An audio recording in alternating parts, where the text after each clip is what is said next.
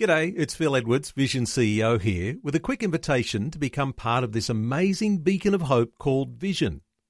Together we can put our love into action to help people of all kinds build or rebuild their lives on the truth of God. Please consider the part you can play during our upcoming Visionathon appeal, remembering that it's your support that makes Vision possible, including this podcast. This podcast is made available by Vision Christian Media, thanks to the generosity of our supporters. Your donation today means great podcasts like this remain available to help people look to God daily. Please make your donation to Visionathon today at vision.org.au. Every time something doesn't go our way in the world, the first leaning is toward, God's lost control. This is terrible. What's going on? He's gone on vacation. I know what I'm talking about. This is the temptation. Now, how do I know that? Because that's what happens to me. Today with Jeff Vines. We are taking the gospel to the world. Pastor, apologist, and Bible teacher. One truth that will be delivered in love and compassion, connecting every one person to all that God has promised them. You make me wanna dance and sing with every single breath I breathe. I will bring this offering. You are my wonder. You bring the wonder. Today with Jeff Vines. Hello, thanks for joining me for more messages from Pastor Jeff Vines. Today's message is the last in our series called Don't Panic, an in-depth look at the book of Revelation, covering the beast of the sea, the end times, and John's point of view and context at the time of writing Revelation. If you want to catch up on this series or other messages from Pastor Jeff, just search for Today with Jeff Vines wherever you get your podcasts. Let's jump into this message now with Pastor Jeff as he reads from Revelation chapter 21.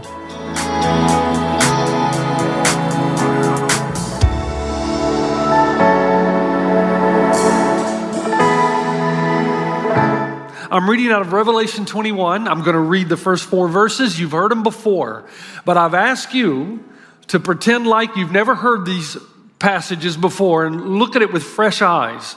And here's what we are told in Scripture in the book of Revelation. I saw a new heaven and a new earth, for the first heaven and the first earth had passed away, and there was no longer any sea. I saw the holy city, the new Jerusalem, coming down out of heaven from God, prepared as a bride beautifully dressed for her husband.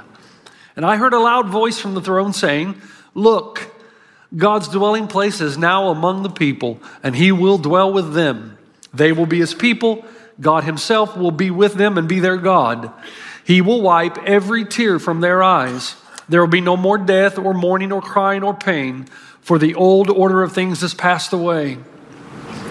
He who was seated on the throne said, "I am making everything new."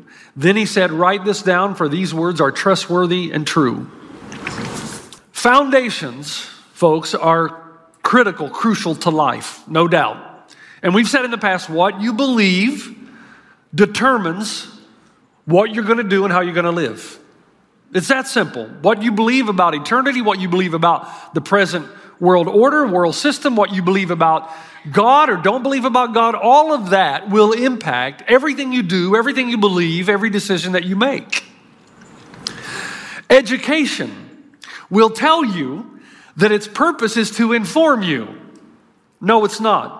Its real purpose is to lay a foundation upon which you inform everything else.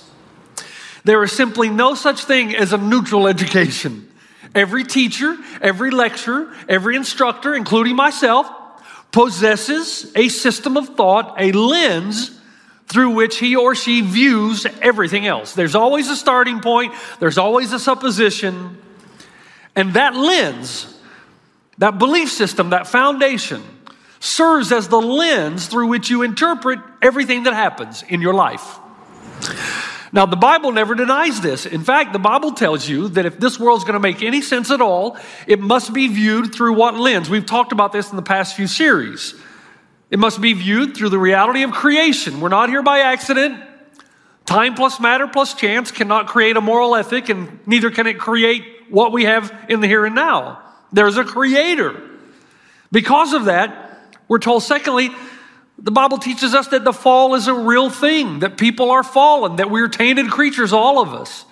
And that 99.9% of the pain and suffering in our world is not the result of a decision God made, but is a result of the decision man makes who's been given freedom to express himself.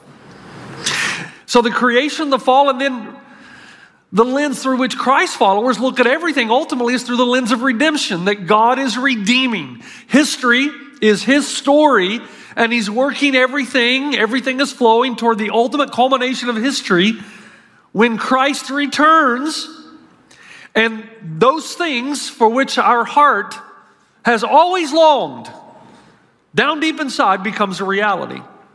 Now, here's where I want to go with this. When you come to the end of the book of Revelation, like we've just done in chapter 21, you discover a gold.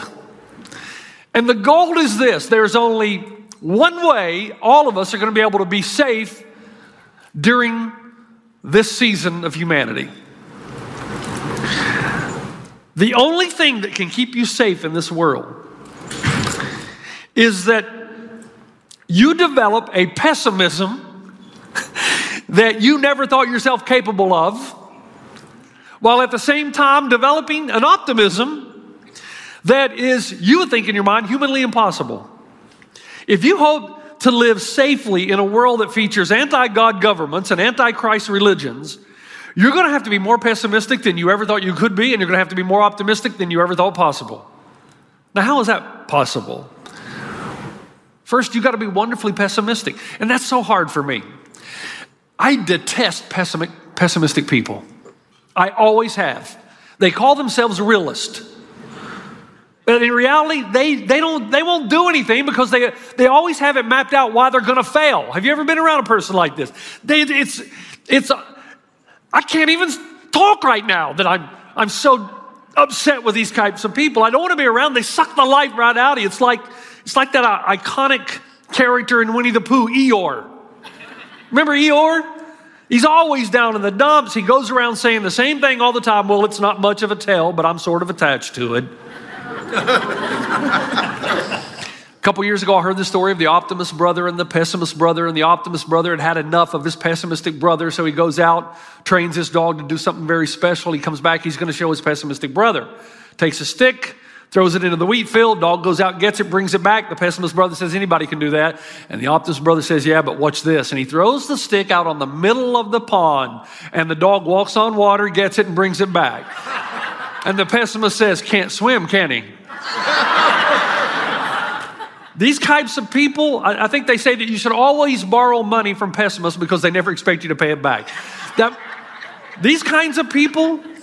But do you know that one of the complaints that I hear most often from skeptics is the complaint that we Christians are so negative, that all you talk about is sin and wickedness and gloom and doom, and not to mention judgment and the end of the world and the apocalypse. Why can't you Christ followers just have a more positive, upbeat attitude? Well, there's some truth in that. In fact, the wife of the president of Harvard University, now we're talking Harvard, and I don't know if you know this, but it was founded on Christian principles. It was meant to be a place that trained the mind to see everything through the university, one universe through the mind of God. Now, it's changed a lot over the last how many years? But back when it had a strong, firm affirmation of creation, fall, and redemption, the president's wife, Harvard University, who was a faithful Anglican, was bothered by, and I don't know if you have any Anglicans in the room or listening, but there's an Anglican prayer book. And you go through the Anglican prayer book, and one of those prayers in the book has to do with you humbling yourself and basically referring to yourself as a miserable offender. And so the president's wife, a faithful Anglican, was bothered by this prayer in the book, and she wrote to a friend of hers who shared her religious views, and she asked this question: do you actually every week get down on your knees and confess you are a miserable offender? That's so demeaning to the intellectual elite. Do you really do that? And the response came back, me nor any of my children would ever do something like that. This is part of the problem the world has with us. Why are you Christians so pessimistic? Miserable offenders, really? Amazing grace, how sweet the sound that saved a You wretched people. How about Isaac Watts? When I survey the wondrous cross, alas, and did my Savior bleed, and did my sovereign die, would he devote that sacred head for such a worm as I? That's not good for your self-esteem. So on the one hand, stay with me now. On the one hand, people on the outside see the Christian view of life as too negative. There's all these don'ts, and it makes life dull, and all these warnings of sin, hell, and judgment that just makes us all afraid and robs us of a philosophy of fun. Now, on the other hand, others see us Christ followers as far too optimistic. Karl Marx called religion the opiate of the people. He said, you Christ followers, you go and sing and dance around all happy. He must have been a Pentecostal. But it does no real good. You are disconnected from reality. You live in a dream world, disassociated from the concrete problems of the world. You Christ followers have your head in the clouds or the sand, and you talk about pie in the sky by and by. You're unfoundedly optimistic. So which is it? Well, what's the answer? We're both. We are. And until you truly understand that, you're never going to be safe. You're never going to be safe, and you're going to go up like this. And when Vladimir Putin invades Ukraine, you're going to think it's all over and there's no use living anymore. What's the world come to? But if you remain incredibly pessimistic and yet audaciously optimistic, you'll be safe in this world. Now, let's go back. Have you ever read the Bible? I'm assuming a lot of you have. We are pessimistic because people will say to me, Pastor Jeff, I don't like the Bible because it's filled with violence, hatred, and judgment. Well, of course it is. That's what people are like. This is history, not legend. You know, when you read a book of legend, the heroes do the right thing all the time. They look really good. But the Bible isn't a legend or mythology. The Bible is about real people. So in the Bible, it has some of the most cowardly, egocentric, petty-minded, brutal people you're ever going to find. Because that's real life. That's how it really is. It gives you an accurate picture of man. He's corrupt. His heart is wicked. His love of money and power is the root of all evil. In fact, if you ever meet an honest Christian, that person will tell you that he or she has no idea of what their own hearts are capable of given the right situation. Malcolm Muggeridge was a brilliant journalist. Brilliant. Died, I believe, in 1990. He was on assignment one time in India. Muggeridge goes to a river for a swim. Let me read to you what he writes later. As I entered the water, my eyes fell on a woman bathing. I felt an impulse to go to her and seduce her, just as King David felt when he saw Bathsheba. Temptation storming in my mind, I began swimming toward her. The words of my wedding vows came to mind, but I responded by just going faster. Does that sound familiar? The voice of allurement called out, stolen water is sweet. That's Proverbs 9:17. And I swam more furiously still. But when I pulled up near the woman and she turned toward me, I saw she was a leper. This creature grinned at me, showing a toothless mask. My first reaction was to despise her. What a dirty, lecherous woman, I thought. But then it crashed in on me that it was not the woman who was lecherous. It was my own heart. He goes on to say, this is precisely the teaching of the Bible about the moral and spiritual condition of men and women. Our hearts are corrupt, our minds are depraved, and our desires are enslaved to the passions of sin. I hope that by now, and by the way, we're family now. I mean, how many? I've been here 13 years. I've already told you I'm not going anywhere. So you'll have to listen to these sermons till the day I die. And so, by now, we know and we agree that Christians believe that the seeds of some of the worst atrocities are in all of our hearts, that we're no better than anybody else. And the point is this: no other religion or philosophy speaks about the human heart the way Jesus did, the way the Bible does. Nothing even comes close to it. We need remedial help. We cannot heal ourselves. So when you hear, I don't know if you've seen the news lately, when you hear about two ladies who befriended a 70-year-old lady at church, and one prayed with her while the other stole her wallet. When you hear a mob of junior hires attack a coach because he asked them to stop doing donuts in the parking lot. Junior hires, we're talking about 10, 11, 12-year-old. When you hear that GoFundMe pages have been used to fuel someone's thirst for extreme wealth rather than helping someone in genuine need.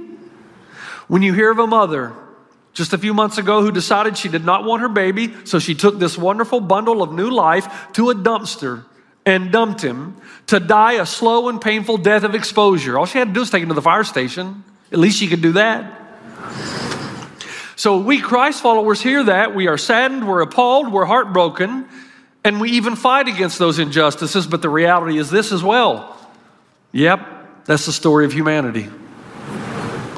The heart of man is wicked beyond belief. And then there's what's going on in this country right now. And you know, I stay out of politics. This is not the place for that.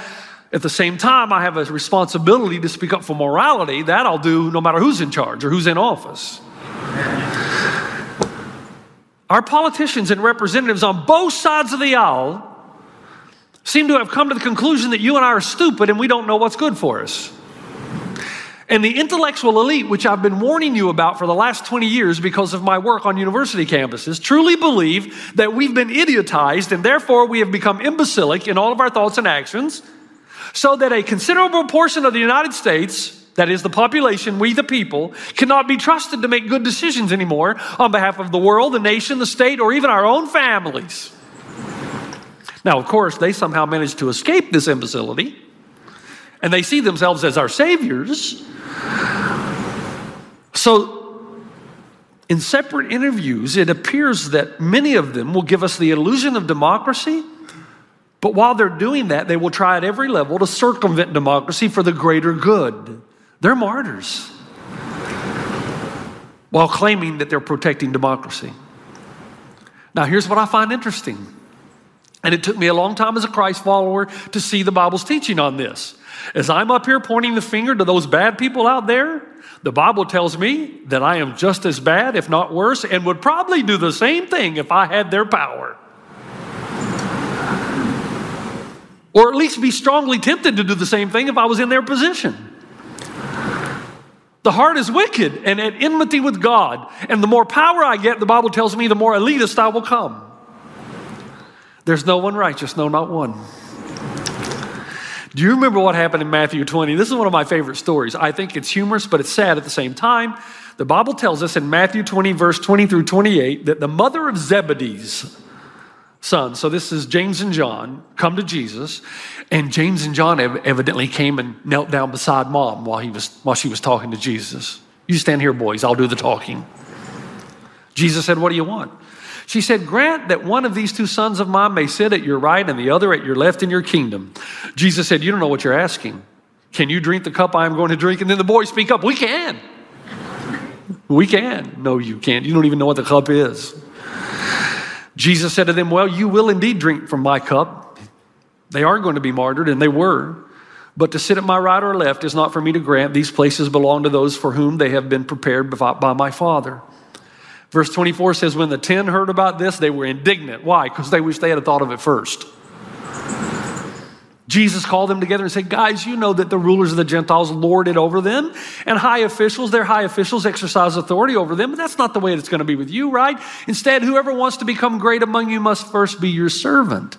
And whoever wants to be first must be your slave, just as the Son of Man did not come to be served, but to serve and to give his life as a ransom for many. The problem in our world today is that our leaders are not serving, they're lording. And I wonder why Jesus didn't say to them, you know, guys, you've been around me this long and you still don't get this? No, because our hearts are wicked and we are blind to this reality. Now, here's the point. Where are you going with this, Pastor? Let me tell you. Until you understand the pessimism of the Bible, you can never be safe, and here's why. Because our pessimism keeps us from being duped. It protects us from demagoguery. Someone all of a sudden who comes along and rallies our emotions, claiming they can save us from all this evil, corrupt system in the world. No, you can't. The night before, now listen carefully. Don't go out here and say, Pastor Jeff said this. The night before Donald Trump was elected in the election, and it was late at night, I was in London. Premier Radio called the hotel and said, look, would you be willing to come in tonight? I mean, it was late, at least on my time. Would you be willing to come in? By the way, you can find this interview on YouTube. If you just go to YouTube, Premier Radio, Jeff Vines, it's still up. up. They've not taken it down. Would you come in? We'd like to ask you some questions representing the American evangelical community. So I came into Premier Radio. As soon as I walked in there, the lady who was interviewing me was incredibly aggressive. The first question said, who do you think is going to win the election tomorrow or tonight? I said, well, I'm not sure, but I would say that there's a good chance Donald Trump will win it. Boom, she came after me. I said, well, wait a minute now. You didn't ask me who I was going to vote for. You asked me who I thought was going to win the election. And I just told you, probably Donald Trump. Well, how could you Christ followers vote for? I said, I just told you, you asked me who I thought was going to win. You didn't ask me who I thought Christians were going to vote for. You didn't ask me for where the church stood on. You just asked me who I thought was going to win. Now, you know how it ended up. So I looked like a genius the next morning. And they called and asked me to come back in and do the interview again. I mean, I looked like I was the most brilliant man on the planet. But she asked me at the end of that interview, why do you say that? When I gave her this response, it really quietened her spirit. I said, because evangelicals feel like they're voting for the less of two evils. Now listen, if you understand the biblical view of man, you understand that the choice in every election is always between two sinners. Always. God told Israel, you don't want a king. All kings are flawed. The problem with government is not merely its policies, but that flawed human beings who do not respond well to power are in charge. No matter what party is in power, it's full of sin. We know this because each party points out the sins of the other. Yet for some uncanny reason, each party's blind to its own violations. Right?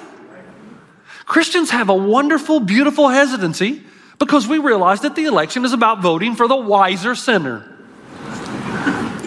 And it's hard. Christians are politically active. They use their voice to defend the rights of the innocent. We help create legislation that prevents the government from overstepping their boundaries. Yes. But our pessimism concerning man stays in place. And therefore we are safe from being duped by a self-proclaimed Savior, no matter who he or she is, that somehow they're going to make everything perfect. When you get in office, you're still a sinner. I'll pray for you. I'll pull for you. But I'm watching you. Because if I were the president, you'd need to watch me too. Do you know why so many Christians lose or think it's the end of the world when their leader loses an election? One, the denial of a sovereign God. It's interesting how God is sovereign when my candidate wins, but if my candidate doesn't win, the devil did it. Second, their saviors come in the form of human leaders. No man or woman can save you. And third, their emotions are still connected primarily to the ebb and flow of the world. Now, how do I know that? Because that's what happens to me and you. I know what I'm talking about. This is the temptation. Every time something doesn't go our way in the world, the first leaning is toward, oh, God's lost control. This is terrible. What's going on? He's gone on vacation. While the world is prime for hero worship, Christ followers know better. And as a result, we'll be safe because we cannot be duped by the demagogues. Did you ever consider what Jesus said in John 2:23? Now, while he was in Jerusalem at the Passover festival, many people saw the signs he was performing and believed in his name. But Jesus would not entrust himself to them, for he knew all people. They loved his teaching, his miracles, and hospitality, but he trusted none of them because he knows the heart of man. You say, listen, this is not a political sermon. You say, well, it sounds like it. Just hold on. You can prefer politicians and parties over another, but when you place your hope in them, you're foolish. They're all sinners. Pray for them.